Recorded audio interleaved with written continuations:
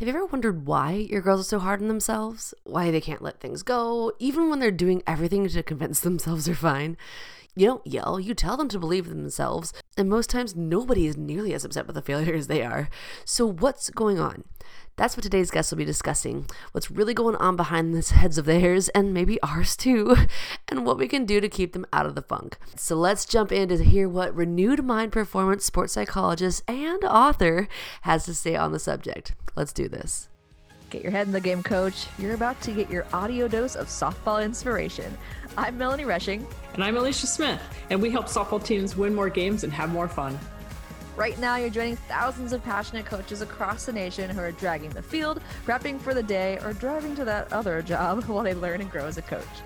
So if you're ready to learn how to build a strong team culture, get your players to believe, and make a real difference in their lives, you're in the right place. This is the Mental Sweet Spot Podcast. Hello, everyone, and welcome back to the Mental Sweet Spot Podcast. Super excited for today's guest. I cannot wait to hear more about his book. But let's start with welcoming Ray Santiago. Welcome. Thank you very much. Thanks for having me. Yeah, we're really glad that you reached out.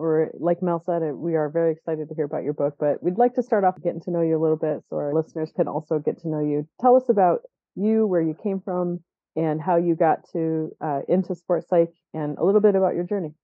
Sure. So, grew up in Southern California, Ventura, California.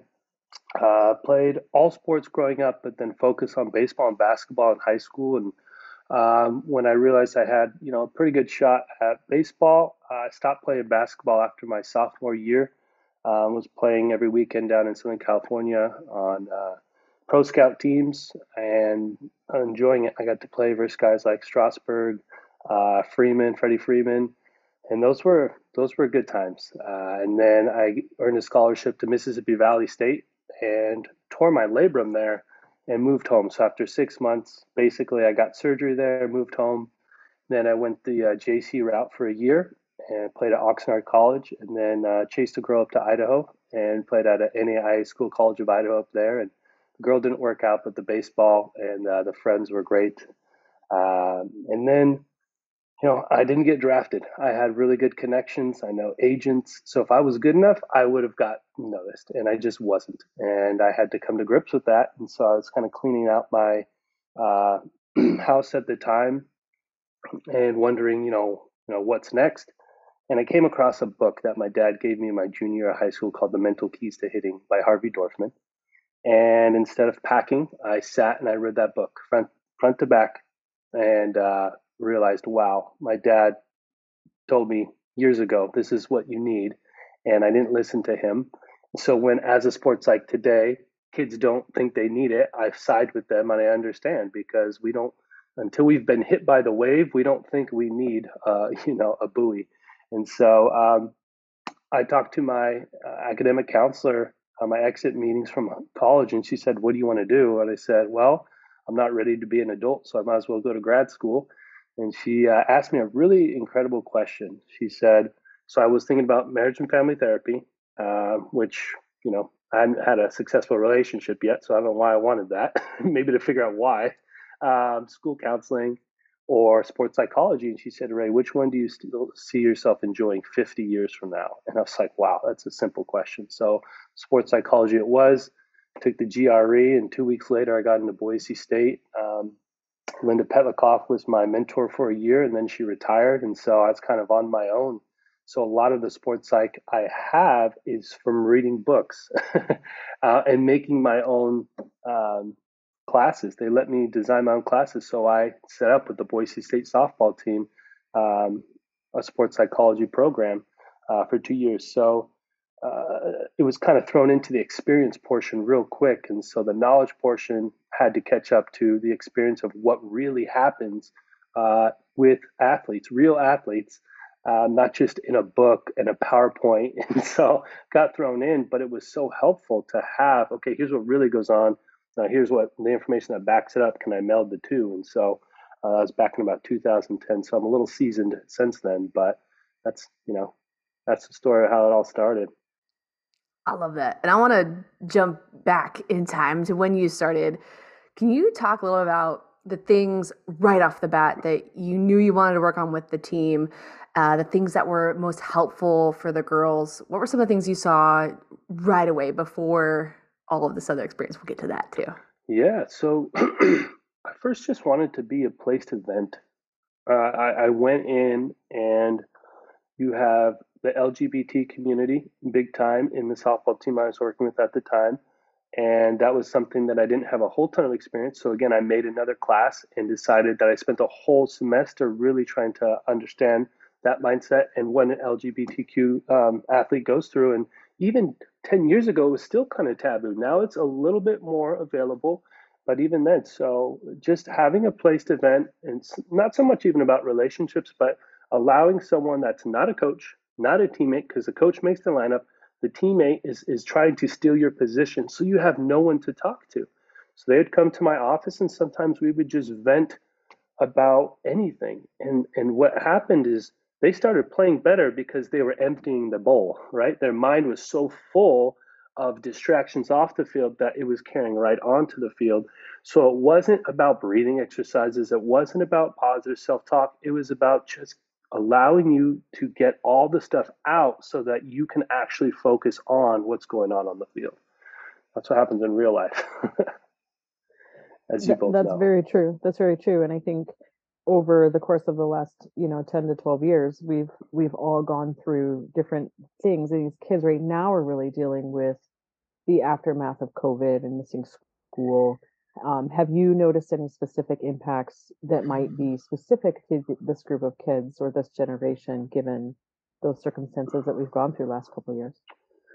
Yeah, a lot of fear and anxiety, and just getting back and being with other people. It's weird. A lot of them were sheltered, depending on the parenting style. Some of these kids didn't see other people for like 6, 7 months.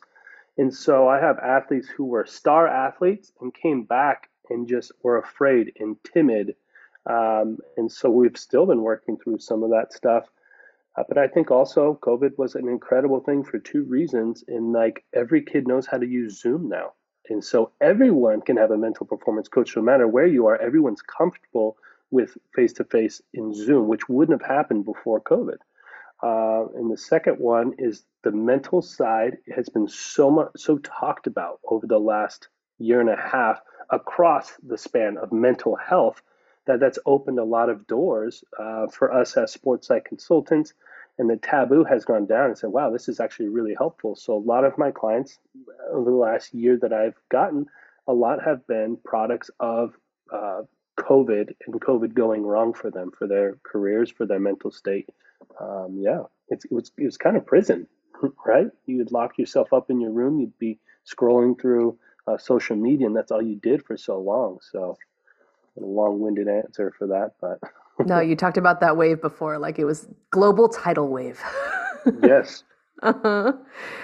So to bring it back now, so where you started, being the sounding board, being a place for them to vent, now with kids, everyone's gotten that wave over them. What's working now? What do you like to do with your athletes to get them back to peak performance or to get them to see the possibilities of peak performance? What's working now? Well, a couple of things. I know we'll just weave my book. So my book is called The Pillar Bees: How to Go from Your Biggest Critic to Your Best Coach. And that's what I've seen in this group of athletes today, is that they are their biggest critic. I was looking through your website and talking about perfectionism and how to deal with perfectionism. And so for the last 2 years during COVID, I've been studying self-compassion. I truly believe that self-compassion is the new self-confidence, because confidence will come and go depending on how I'm doing. But self-compassion is always there for you. It's especially when you're struggling. And it's such a simple concept. It's being good to yourself. And so that's the main topic that I have been introducing of late, is the ability to be kind to yourself, because most of us, I never try to use extremes of like always and never, but most athletes know how to be a good teammate. They've been a good teammate to somebody. When somebody struck out twice, they've sat next to them. Maybe they didn't say anything, but they were shoulder to shoulder. Maybe put an arm around them, maybe whispered, hey, that happens to everybody. You're still a good player. Imagine if we just turned the mirror towards ourselves and did that after a mistake, right? I like to use this example of, let's say you make an error or you strike out, you go back to the dugout, and your evil twin comes, sits next to you, grabs a bat and starts just beating you and just getting in your face. You suck. How'd you let that happen? I can't believe that. There's a scout there. You had every chance. You blew it. And it's like, we do that to ourselves. And as you know, we believe that. But that's one way to do it. And I say, hey, but check this out. When I'm sitting across from an athlete, what if the same thing happened, but your good twin came and sat next to you and said, hey, put an arm around you, because physical touch is healing when it comes from the right person, right? Hey, that happened. That's common humanity. Common humanity is saying this happens to everyone. Failure, it doesn't sing you out as negative. Failure lets you know you're human, right? And it's actually failure that brings us more together than success, because everyone fails, but not everyone succeeds. And so, hey, that happens to everybody. You're still a really good hitter. And I still need you to go out and play that position better than anybody, because you're still the best in the world, even if you strike out 6 times. And that's the mentality I try to build in them. We can get into that a bit later about being the best in the world. But that approach is so much more valuable than the beatdown. We all try to beat ourselves up thinking it's going to whip us into shape. Whereas the self-compassion piece, if you got that from a coach, if a coach came and sat next to you and said, hey, you know what? Oh, well, I need you to go back out there and play defense. That just whipped me into shape. That just said my coach still has confidence in me. So that means I can have confidence in myself. So you have to ask yourself, which one is going to best help me rebound and get back to where I need to be and want to be? Self-compassion? It sounds weak, but I promise you it's one of the most powerful things, because it's not always kind. Sometimes we need a swift kick in the butt, because that's what we need long term. And self-compassion can also provide that too. So, yeah, that's the piece that has been working of late. And I kid you not, what is it? I don't even know.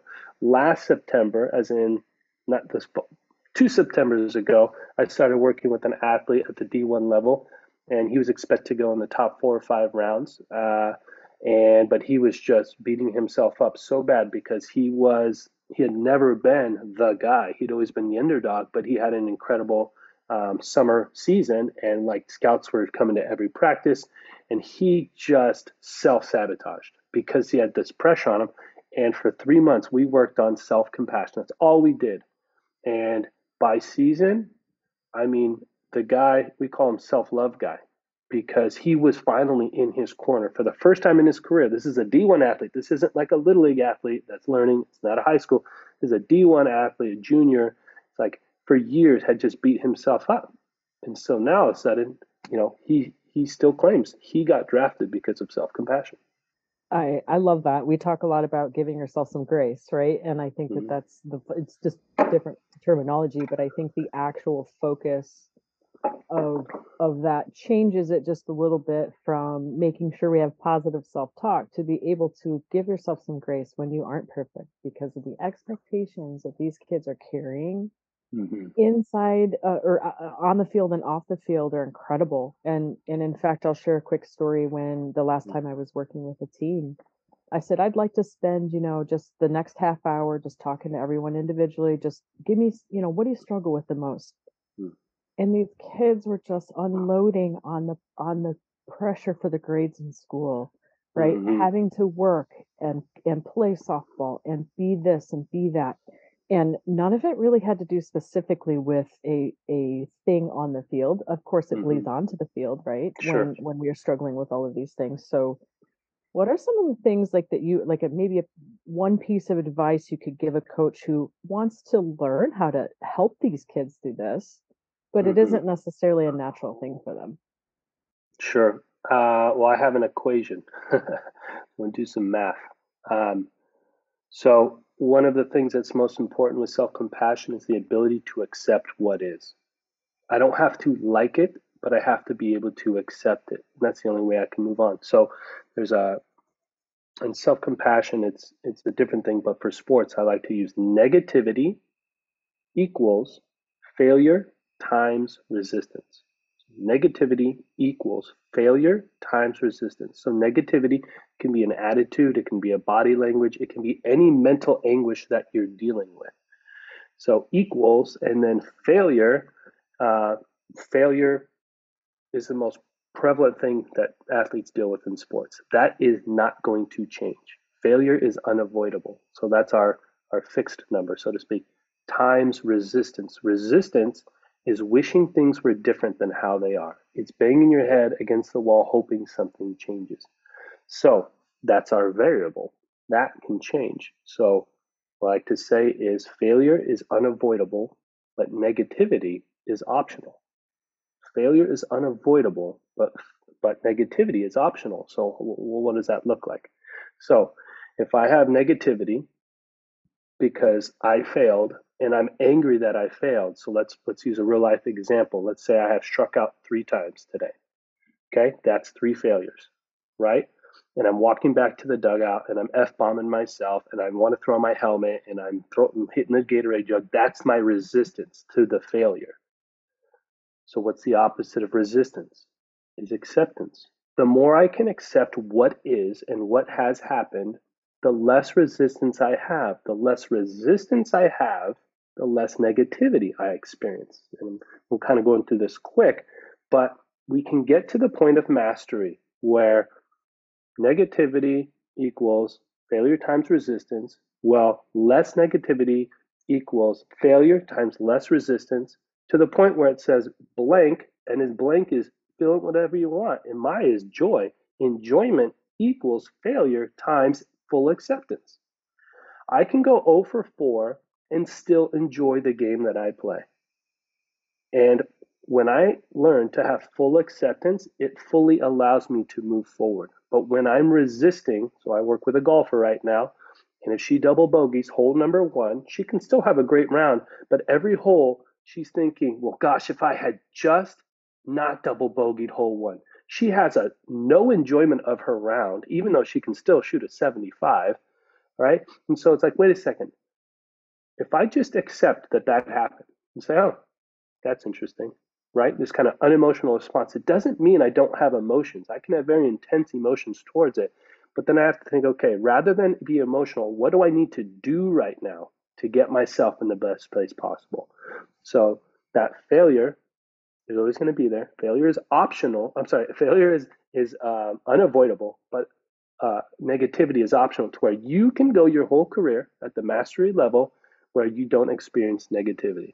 It sounds crazy, I know, but it is very possible. I do not play golf well, but I have never, in the last 7 years that I've actually been trying this thing, I've never had a bad round, even when I shoot 115, because when something negative happens and I know it's going to happen, say, oh, that's interesting.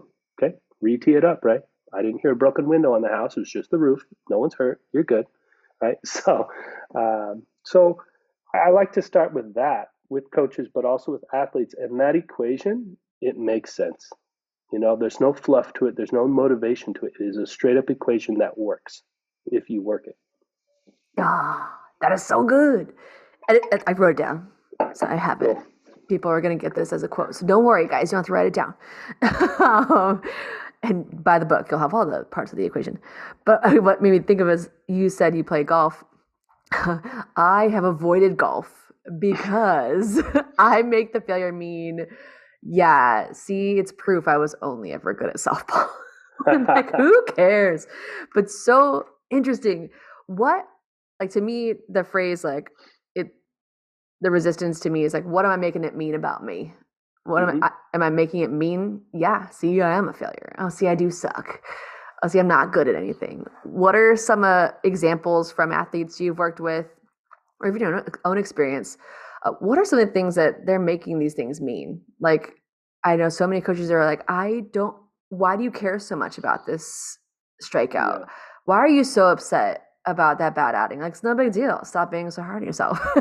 But once you understand, like, nah, it's what they're making. I mean, it's the resistance that's really keeping them hanging on to this bad habit. What are some examples that you've seen from that? Absolutely. So, number one, their identity. If I have a scholarship and I'm playing summer ball and this guy's throwing 81, 78, and he strikes me out. I'm like, are you kidding me? Like, how did this guy strike me out? I must suck. Like, I must suck. You get in the car, and for the next 2 hours on the way home, you've worked yourself down into the point where why do I even play baseball, right? It gets that bad because you make it so personal. So one of the things I share is sport is what you do. It's not who you are. Sport is a part of who you are, but it's not all of who you are. And usually you don't find that out till you're out of sport or you get a serious injury and you have to take some time off and realize, wow, sport has become my God in a way. Other things, it's scholarships on the line or playing times on the line. So we fear failure, we resist failure because it's either personal or it's performance based.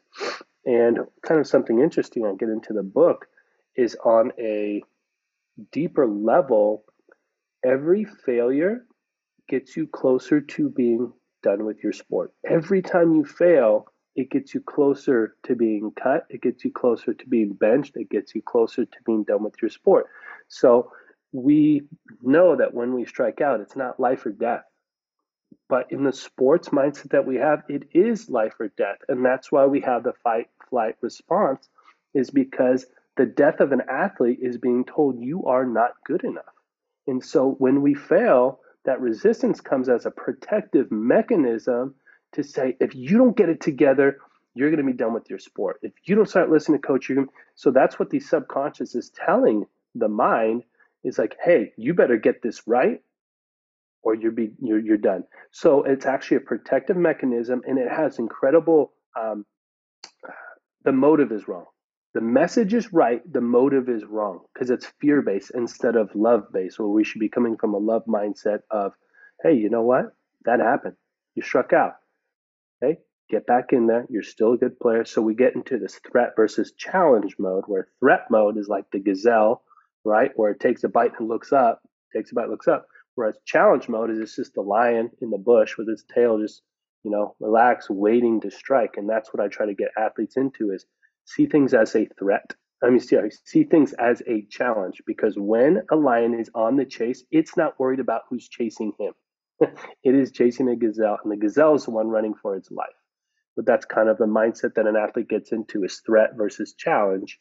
And a lot of times it goes threat because every time I strike out, every time I make an error, that gets me closer to the end of my career. I like that. I really like that metaphor too with the animals, because you're right. the lion type athletes, I'm like, dang, must be nice. Mm-hmm. Maybe I was always the gazelle. Let's be more lion. You're talking about being a bigger coach, a better coach for yourself. What else from the book and from your experiences can you share to help us help our athletes be better coaches for themselves? Yeah. Let me think for a second. So the book starts with believing you're the best in the world. And I know that sounds outlandish, but until Mike Trout believed he could be the best in the world, no one else believed in it. And he believed in it to the point that he worked at it, and he became the best in the world to where everyone believes he's the best in the world right now at baseball. So I start out with Jose Altuve, the opening story, where in 2006 he's in Venezuela at a tryout, and there's 60 guys there, and the next day he doesn't get a call back, and he shows up anyway. And the guy who had wanted to scout him couldn't make it there the first day, was there the second, say, hey, give him a chance. I want to see what he has. And here's a guy who's 5'6". He looks like a high schooler, right? And at that time, he was even smaller than he was now, is now. And he had already been told, go home. So your mindset's like, they already don't care about me, but I'm coming out anyway. And so he puts on a show. He gets signed that day for $15,000. 3 or 4 years later, 2012 comes on the scene. In the next 3 or 4 years, he's in the top 13 of MVP vote. This little 5'6" guy beats out Aaron Judge, the tallest guy in the league, gets beat out by the smallest guy in the league. And where did that come from? It came from Jose Altuve believing in himself that he could become the best in the world. Nothing in the world told him, said, hey, you're going to become this great thing. But he was the only one that believed in himself. And so I tell athletes, believe you're the best in the world. And there's kind of a caveat with that is it doesn't mean that I'm better than anyone else. It's not a comparison thing, right? You think best in the world, I have to be better than you to be the best in the world. But it's, do I truly believe that in this moment, I can get the job done? It's being fully persuaded in your mind that in this spot, I am the best person for this job. I would not have anyone else rather than me. I've got a guy who's in the bullpen for a major league team, and every time the phone call rings, he wants it to be him. Some guys are afraid of that phone ringing, but he wants it to be him because he would rather trust himself. And so that, when you have that built inside of you, and it doesn't have to be a cocky thing, it's just an inner arrogance that I am the best person for this job based on my preparation, based on where I've got my mental state, put me in because I will get the job done. It doesn't matter the result. That's the win, is the mindset that you can get the job done. It's not that you will get the job done, that you believe that you can get the job done. That's the first thing. So I have clients walk out my office door, and sometimes I'm at the office, so we're at Starbucks, and I say, I want you to leave. But don't come back until you truly believe that you are the best in the world.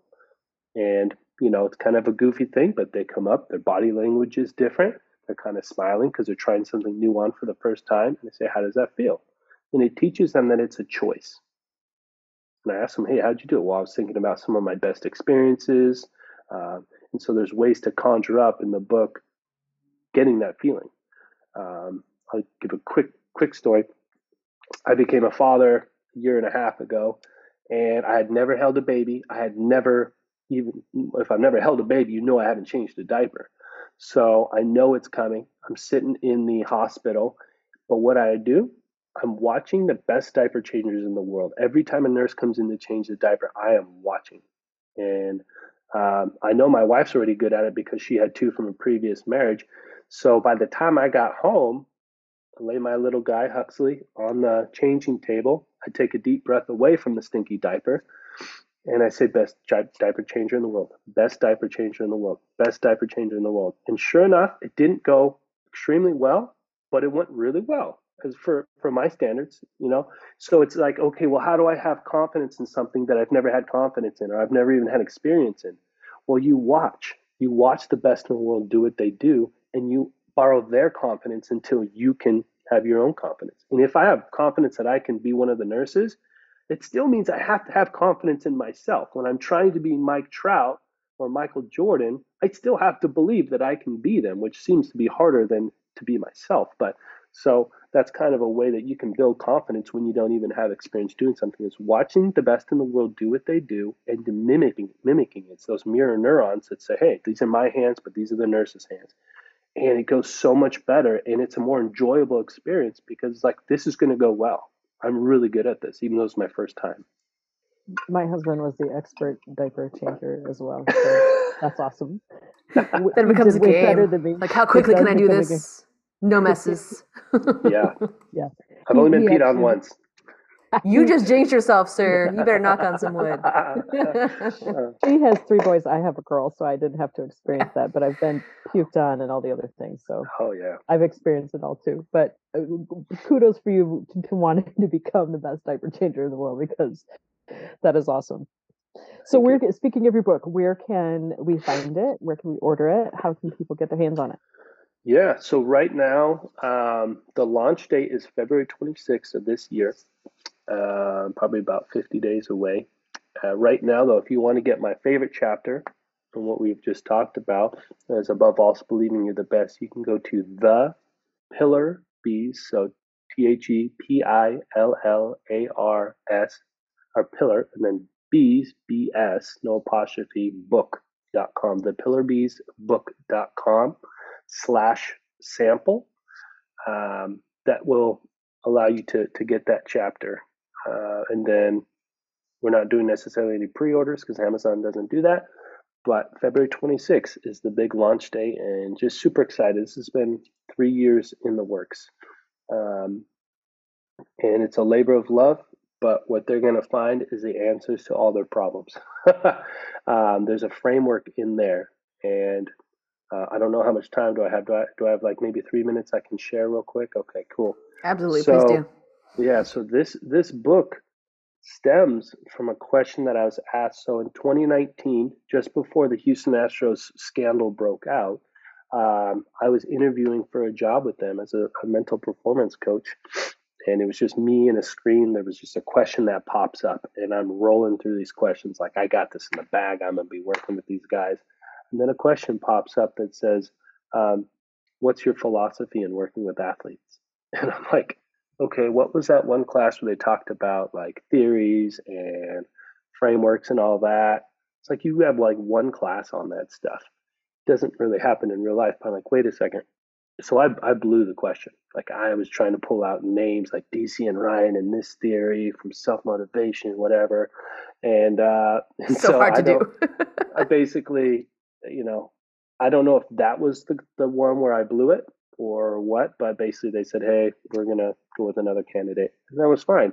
But after, I was done being butthurt about the whole thing, I asked myself, okay, if a major league organization is asking this question, it must be an important thing.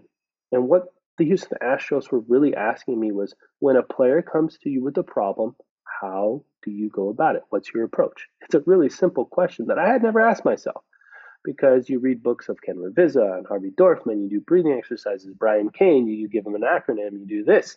And it's like, wait a second, what's your framework, Ray?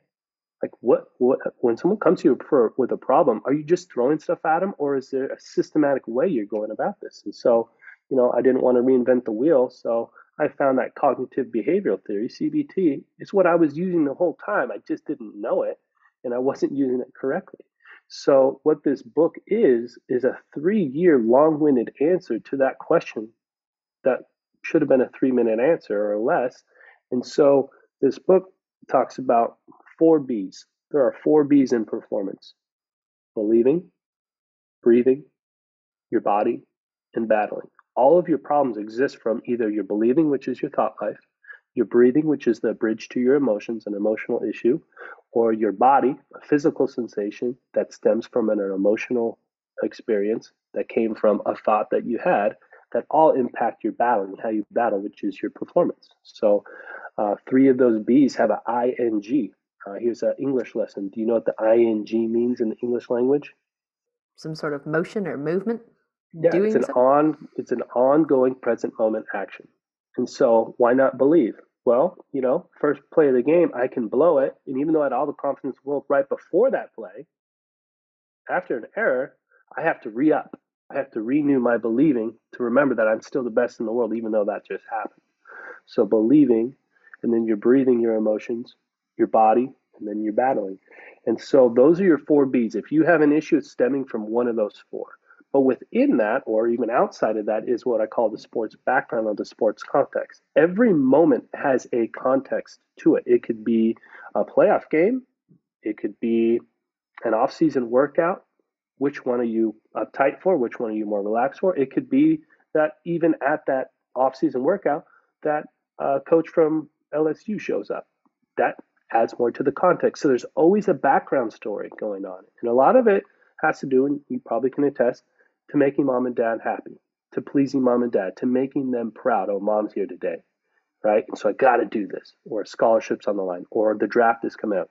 So understanding that when you work with an athlete, understanding the problem is, hey, what's going on? So I always start with what's going on when you're best performing, what's going on when you're worst performing, and it usually is something in the sports context that's going on that affects the way you believe, you breathe, your body, the way it feels, or how you battle. Right? If I'm golfing really well and I'm on 17, there's a lake on one side and a sand trap on the other, my grip can go numb. Like it will self-sabotage, and my eyes are looking at the lake. So that would mean that my problem in the moment is actually stemming from my hands or my body, but it's also stemming from a thought that came and said, "Hey, you don't screw this up. Like you're playing well, right?" And then emotionally start to get anxiety or tension or whatever, and then it goes right to my hands. And then how do I perform? So it's a really simple. It's actually kind of a diamond shape the way I designed it. But yeah, there's your long-winded answer to that. But your problem is not random. There is a reason you are dealing with what you are dealing with, and this book is going to give you those answers and add the tools to fix them.